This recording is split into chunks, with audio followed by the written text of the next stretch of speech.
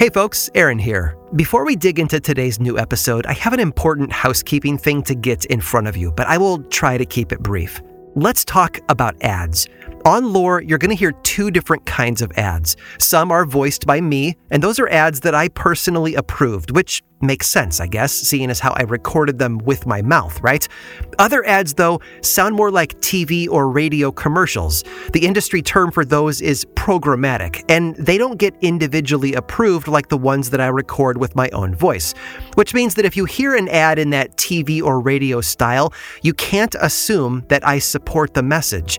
I bring that up because of a problem a lot of podcasters are having with programmatic ads right now.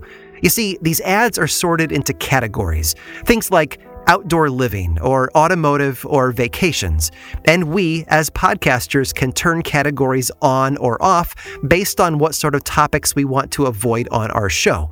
Me personally, I prefer to avoid hot-button political topics in my ads, so I have political as a category turned off, as do most other podcasters. But political activist groups know this, so they've started to categorize their ads deceptively as a way to get around those filters, which is why from time to time, you might hear an ad on Lore that talks about a political candidate or something like guns or abortion.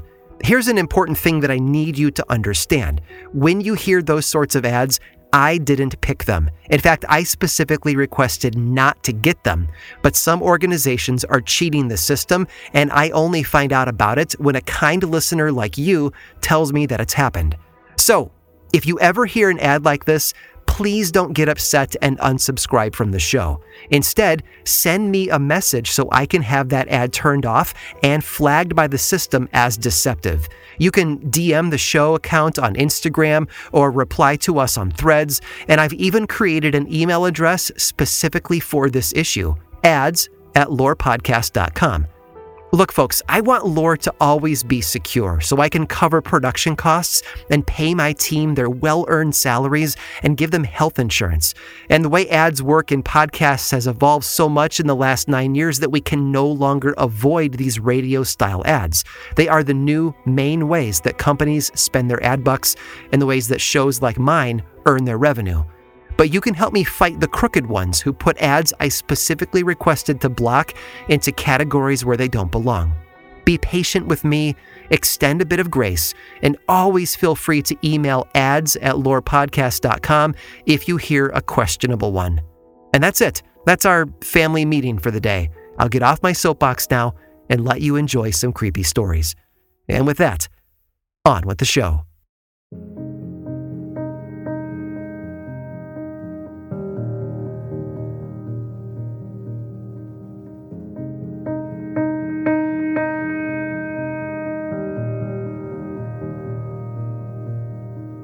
Everyone has to start somewhere, and Waylon Jennings was no different. Long before he had cemented his legacy as a country music star, he was just an unknown Texan kid, working as a radio DJ. And it was during his time spinning records that he met another young Texan, and the two started collaborating. Eventually, this buddy offered him a job in his backing band on a US tour, and Waylon took the gig. But tour life was hardly the glittering rock star dream that you might imagine.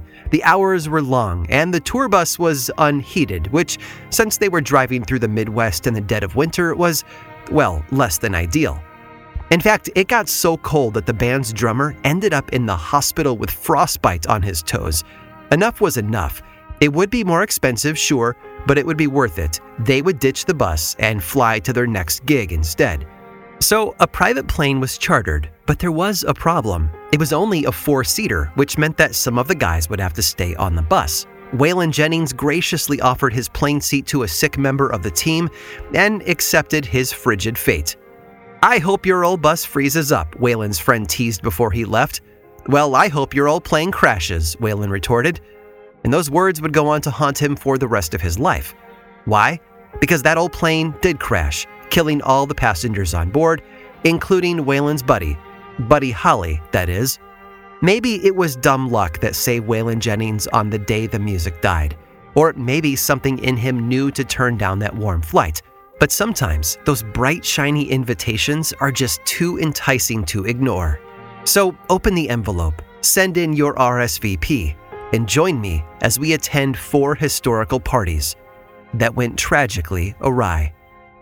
I'm Aaron Mankey, and this is Lore.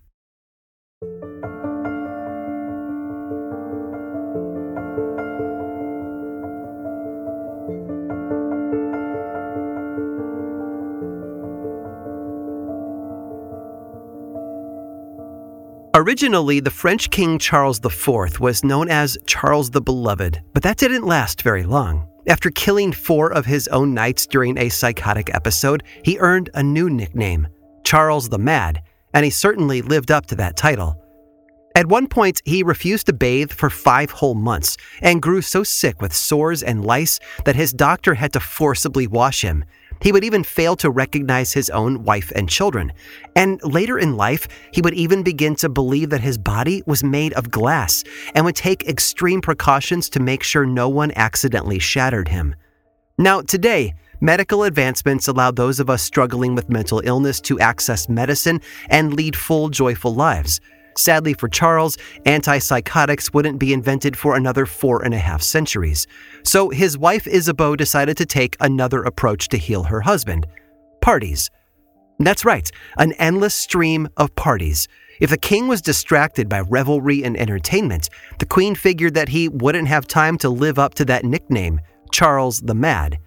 So in 1393, when Queen Isabeau learned that one of her own ladies-in-waiting was to be married, for the 3rd time no less, it seemed like the perfect excuse to throw a special kind of shindig.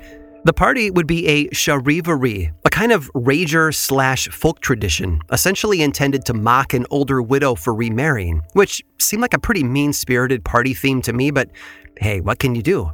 The main event at this particular charivari would be a performance, a dance really, in which 6 high-ranking knights would dress as wild men of the woods, a common European mythic motif. The wild men were thought to be feral. They were covered in hair from head to toe, and so to make the dancers look the part, they would have to wear elaborate costumes. Linen garments that were soaked in pitch to make them sticky, and then they were coated in shaggy strands of flax that resembled hair, and hairy masks hid the men's identity. And this last detail was important because there was a prank hidden in this charivari. You see, in truth, there were only 5 of the king knights among the dancers. The 6th dancer was the king himself. Now, before I go on, I know what you're thinking. This pitch-soaked linen outfit situation sounds rather flammable for an era when all lighting came from a live flame. And you aren't wrong. But the court wasn't stupid. They banned all candles and open flames during the performance portion of the night. Unfortunately, not everyone got that memo, namely the king's brother, Louis, Duc d'Orléans. And right in the middle of this wild man performance, Louis and his friend Philippe de Bar charged drunkenly into the room, torches in hand. Most sources say that Louis, late to the party and wanting to see what the hubbub was about, stumbled in close, holding up his torch to one of the dancers' faces to get a better look. I can just imagine it, the Duke tumbling into the ballroom and slurring a French version of, "What's all this then?" before leaning in. A spark from his torch lifted into the air, spun down like a tiny shooting star, and landed right on the dancer's leg. Now, I say most sources because there is one theory that Louis actually threw the torch, which seems far-fetched, except for the fact that Louis had been there the year prior when his brother had killed those 4 knights and had attacked Louis himself during the encounter. But whether an act of revenge or just a drunk guy trying to get a good look at a weirdo in a mask, what came next was the same: chaos. The lit dancer flailed to put out the spark, and in doing so collided with another dancer, catching him on fire too. Oh, and by the way, another detail about these costumes: multiple sources claim that not only were they soaked in resin, but they were also, all 6 of them, chained together. The fire spread, jumping from one man to the next until a new dance had started, one of terror and death. Now remember, the king was one of these costume men.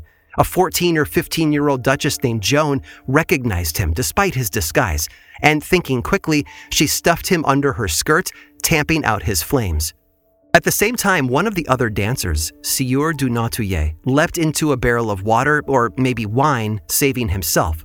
The remaining 4, though, weren't so lucky. The wild men burned alive right in front of the horrified audience, releasing streams of blood onto the ballroom floor.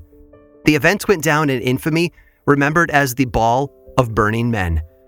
And suffice to say, after that, whatever shred of sanity King Charles had been clutching onto was gone for good. For the rest of his life, although he remained on the throne, he was king in title and ceremony only. Now, if the Ball of the Burning Men had gone as planned, it would have been a pretty good time. Drinking, dancing, funny costumes, what's not to love? But if one celebration from history is any indication, some parties are cursed from the start.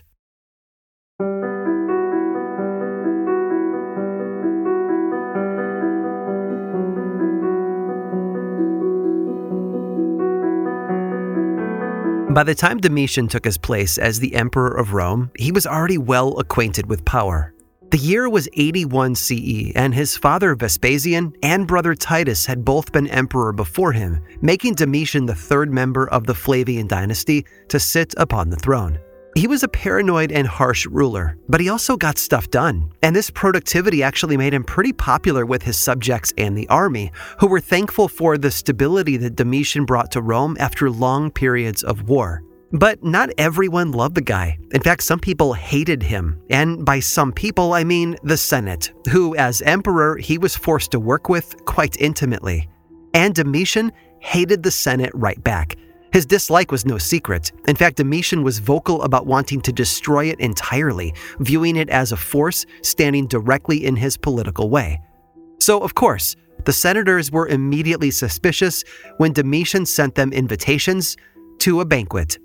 Now, in ancient Rome, banquets were hedonistic and lavish, like any other ruling class feast, but they were also about control. It gave the host an opportunity to exhibit his wealth and power over his guests, to show everyone who was really in charge. And in 89 CE, 8 years into his reign, Domitian figured it was time to do exactly that. On the night of the banquet, the guests, mostly senators, trickled one by one into the banquet hall. And if you're like me, you're already yelling at them like they're a bunch of teenagers in a slasher film who just decided to split up and cover more ground. But remember, Domitian was the emperor. If he told you to be at his banquet, you didn't really have a choice.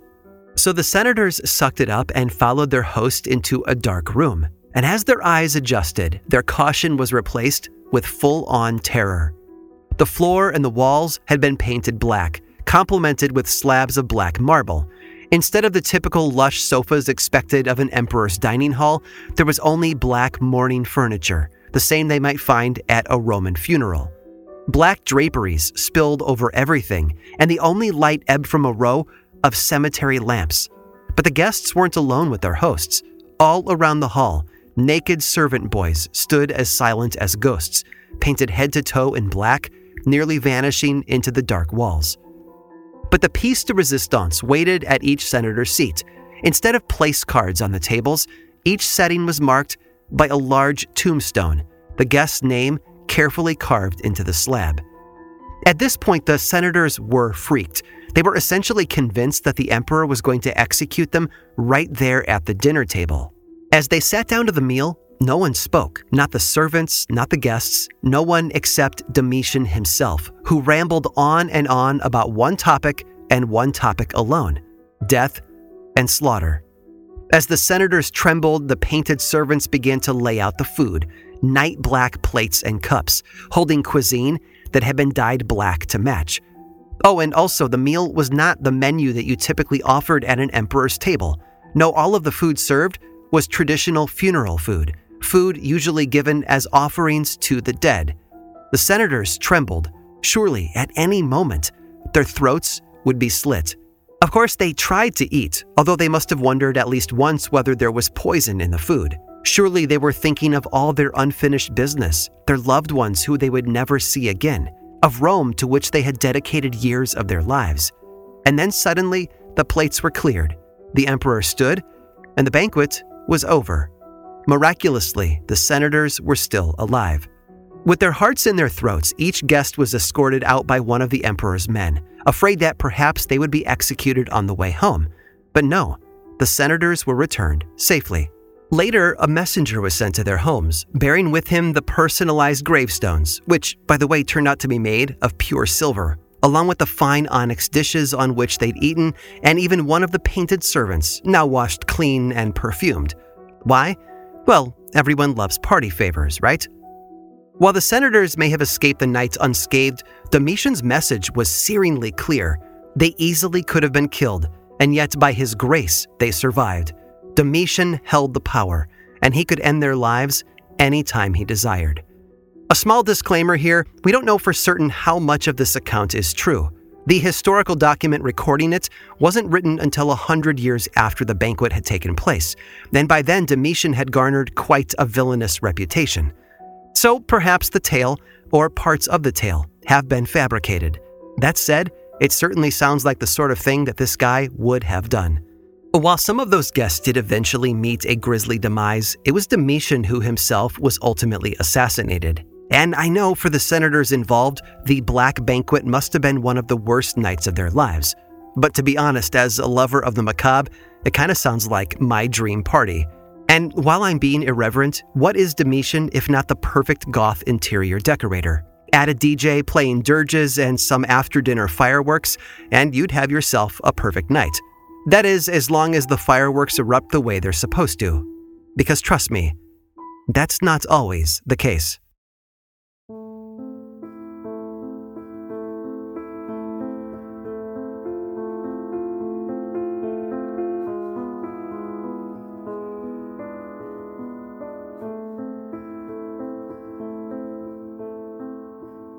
The numbers don't lie. If you take a peek at Wikipedia's list of fireworks accidents and incidents, you'll find a compilation of explosive disasters at factories, warehouses, and nightclubs around the world. The figures are devastating too. 7 deaths at once, or 12, or in some cases all the way up to 60. One horrifying event at a nightclub in Russia claimed over 150 lives and left another 78 injured. And yet one incident is completely missing from the list. A fireworks disaster that, according to the Guinness Book of World Records, was the deadliest fireworks disaster in history. So how on earth was it left off the list? Because while the fireworks did cause the carnage, it was something else entirely that did the killing. The year was 1770, and King Louis XV was in power. And one thing to know about this guy, he loved fireworks. In fact, he was so into them that he even had a family of famous pyrotechnicians under his employ, the Ruggieri brothers, who, fun fact, developed many of the fireworks technologies we still use today, like colored fireworks, shaped fireworks, and more. So when Louis's eldest grandson and the heir to the throne became engaged and the wedding drew near, the king figured there was no better way to celebrate than by lighting off the greatest fireworks display that Paris had ever seen. Now, if we've learned anything from the Ball of the Burning Men, French parties and flammable things seem to be a notoriously bad match, so you can probably guess where this is going. But first, one more bit of background. France and Austria had been enemies for 300 years, until 1756, when they put their differences aside and became allies. And to seal the deal, Louis's grandson was pledged to marry the daughter of the Austrian Empress Maria Theresa. And they had waited years for both kids to come of age. So when the French Dauphine was 15 and the Austrian Archduchess was 14, the time for the marriage had arrived.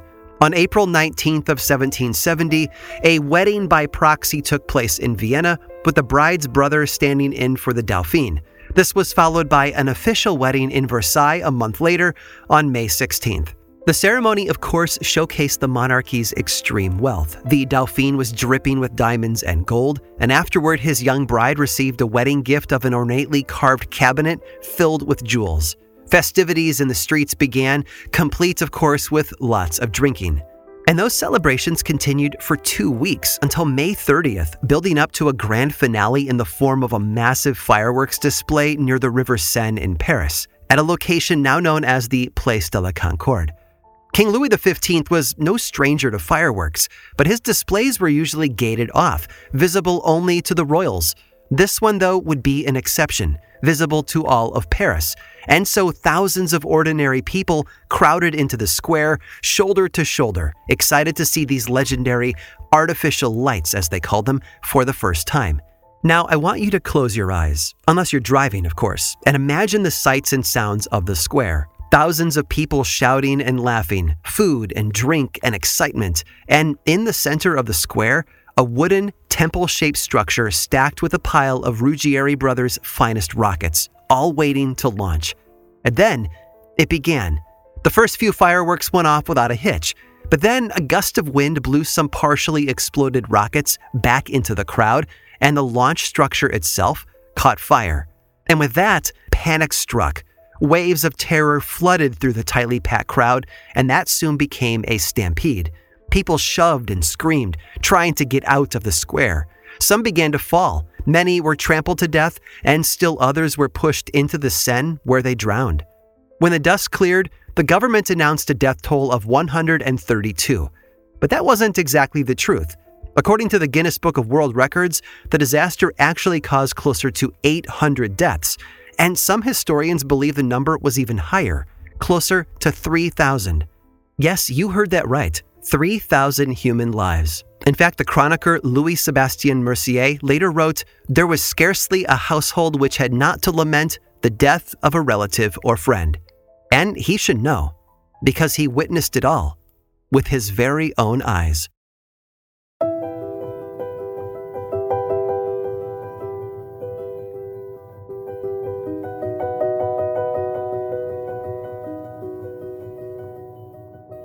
Parties are supposed to be fun. They are times when we come together with friends and family. We fire up the barbecue, we eat cake, we dress up in our fanciest clothes, and dance to our favorite songs. Parties have existed almost as long as humans have, and I think that says something meaningful. It proves that at our core, people have always considered it important to make room for joy. Which is why, when things go wrong, it's all the more painful. This ritual that is supposed to be about happiness and camaraderie transforms into something else, something more sinister. All that prep and planning, all the looking forward, the nerves and excitement, the hanging of streamers and filling of balloons, only for a party to end in suffering, well, it almost feels like a betrayal. In the wake of the stampede that claimed so many French lives, the young bride and groom were understandably horrified. After all, like any party, their wedding was supposed to be about celebration, not sorrow. But they weren't just upset by the death. No, they also feared the damage it would do to the monarchy's reputation. The royal family, you see, was already in poor standing with the people of France. And surely, this disaster would not help. They were right, of course. The catastrophe stirred immense hatred and distrust for the royals, and unbeknownst to the newlyweds, it also served as an omen of things to come, a dark start to what would become an even darker story.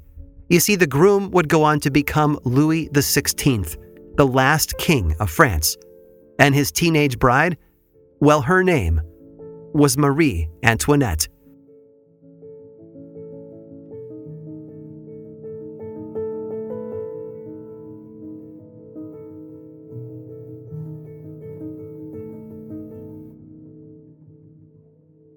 It was Oscar Wilde who famously wrote, "Life imitates art far more than art imitates life." And based on all the weird, wonderful, and most importantly, true stories I've explored in my research, I think he just might be right.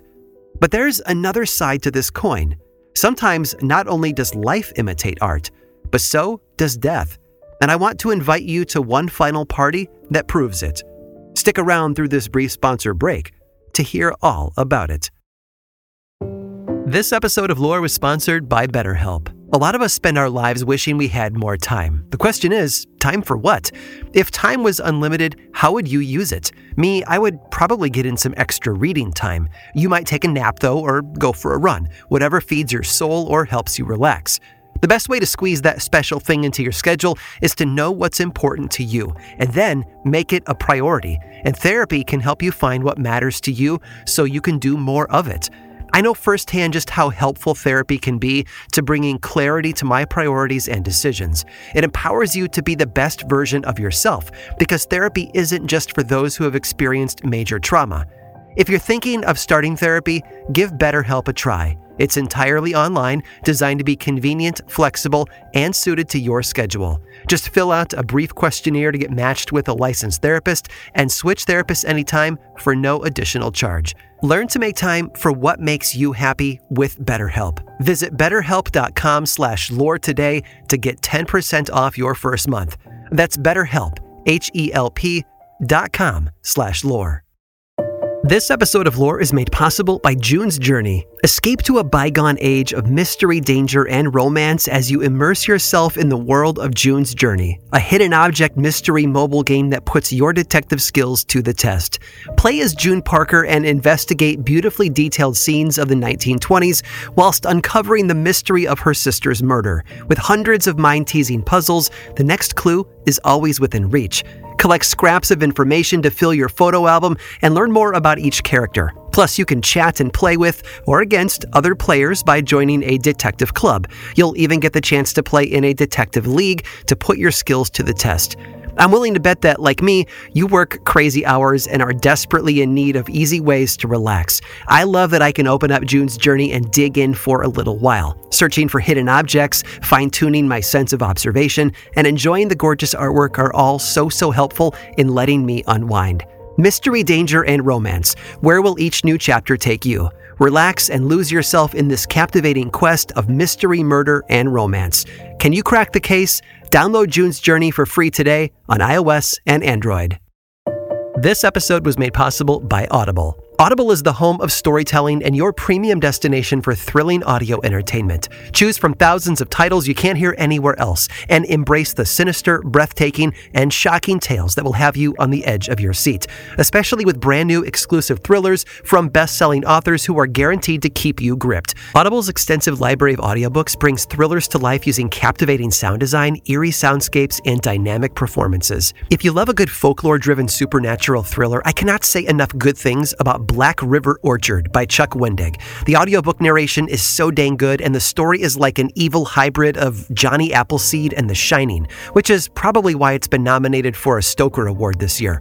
Really, you have got to check it out. Audible members can choose one title a month to keep from the entire catalog, plus the Audible app makes it easy to listen anytime, and as an Audible member, you get full access to a growing selection of included audiobooks, Audible originals, and podcasts. Right now, new members can try Audible for free for 30 days. Visit audible.com/lore or text LORE to 500-500. That's audible.com/lore.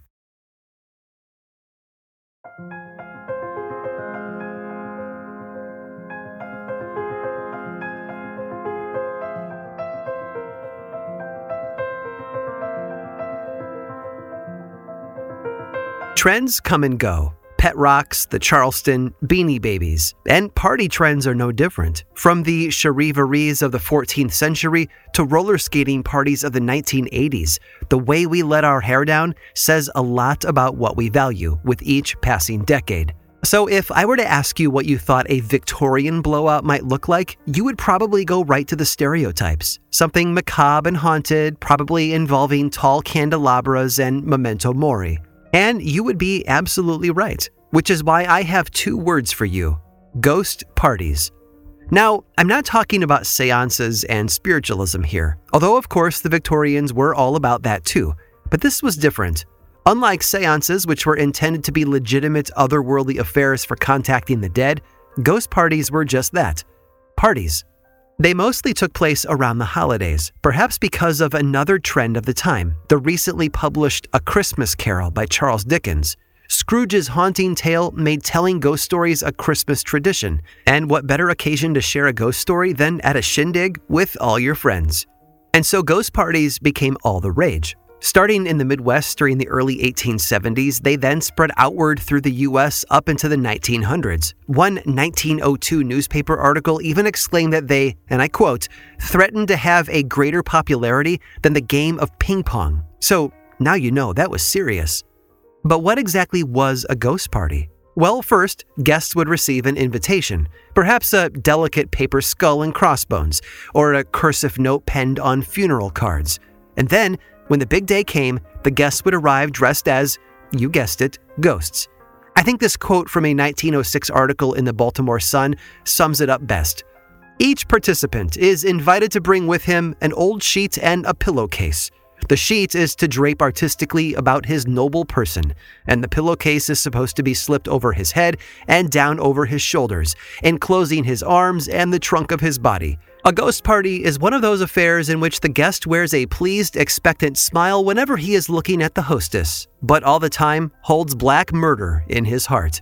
Another article, written by society woman Linda Hull Larned and published in the San Francisco Examiner in 1904, had slightly different fashion guidelines. She wrote, "The guests are to appear as their own specters. Women will wear white cheesecloth gowns, white slippers, and white gloves, and will add chiffon wings to their white gowns to give ghostly airiness to their appearance. Gentlemen are to wear white sheets with white trousers and white tennis shoes, and with their masculine heads draped in pillowcases."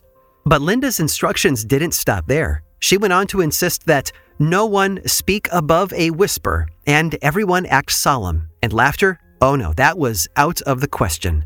Now, I have a feeling this last part didn't hold, especially given that the Baltimore Sun article described ghost parties as an excruciatingly funny affair to which everyone comes prepared to make an ass of himself. But there's more. Hosts and ghosts are to greet each other with groans and the occasional shriek, wrote Mrs. Larned. And of course, no good party is complete without snacks, so thematic food would be served. You can think of this meal as the opposite of the black banquet. All white food on white plates with a white gauze tablecloth and white flowers in white vases. Guests would sip mulled wine out of skull-shaped cups, ladled from a punch bowl decorated with tiny skeletons all clambering over the brim. Now, I have a feeling that Mrs. Larned was being a bit persnickety about her rules, and the reality of these parties was a lot more lax, and likely mostly involved people putting on sheets and flirting. But the main event, well, that would be the ghost stories. The guests would sit around in low light and tell the most frightening tales they could conjure, which is a pretty great image, don't you think? A room full of ghosts sitting in a circle talking about, well, themselves. One ghost-themed New Year's party in 1905 featured a black-draped home with a giant spider dangling from the ceiling, a flaming cauldron of burning alcohol, and a hostess's hand which, upon shaking it in greeting, would fall off. Honestly, I'm going to check my mailbox every day, hoping for my invitation to one like that. But then again, the fun can't last forever. And in 1910, one ghost party became all too real. On April 8th of that year, in Brooklyn, the young women of Adelphi College decided to host a ghost party. Over 50 female students were in attendance, all draped in sheets with pillowcases tied around their heads and eye holes cut out to see through. It was an initiation ceremony of sorts that the juniors were putting on for the freshmen. The invitation had even sported a black hand, holding a threat. If the freshmen didn't attend, they would be severely punished. You know, ghost hazing. And the party was being hosted inside a classroom. All the electric lights had been turned off, replaced by a homemade alcohol lamp created by mixing salt and alcohol together in a saucer and then lighting it on fire. Everyone was dancing and telling ghost stories and having a blast when suddenly there was an actual blast. No one quite knows what caused it. Either an open bottle of alcohol was left too close to the flaming saucer and the fumes caught fire, or one of the girls was replenishing the alcohol in the saucer, but didn't think to blow out the fire first. Either way, boom. There was a flash of noise and light, and then screaming. Several students' sheets had caught fire, and they frantically tried to beat out the flames. Those not on fire ran screaming through the halls calling for help, and others dove out through windows.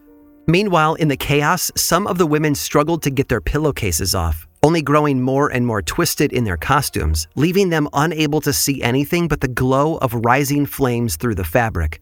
And I can only imagine their terror, especially that of 19-year-old Suzanne Lustgarten, who, as her friends escaped, was consumed by fire and killed. 3 days later, another sort of ghost party was held, bigger and bolder than the last. Suzanne's funeral, with over 500 mourners in attendance.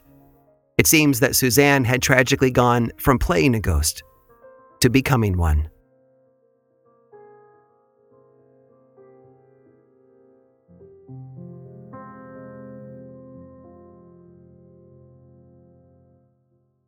This episode of Lore was produced by me, Aaron Mahnke, and was researched and written by Jenna Rose Nethercott with music by Chad Lawson. Don't like hearing the ads? I've got a solution for you.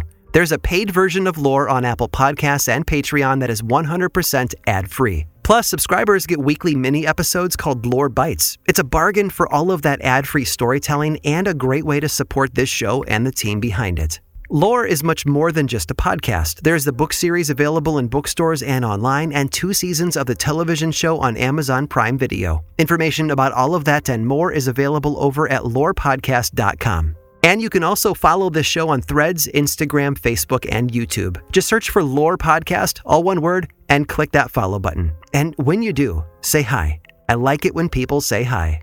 And as always, thanks for listening.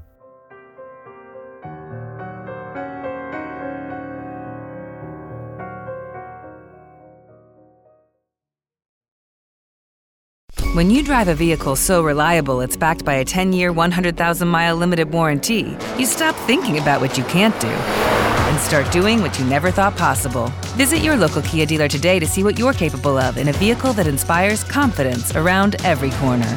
Kia, movement that inspires. Call 800-333-4KIA for details. Always drive safely. Limited inventory available. Warranties include 10-year, 100,000-mile powertrain and 5-year, 60,000-mile basic. Warranties are limited. See retailer for details.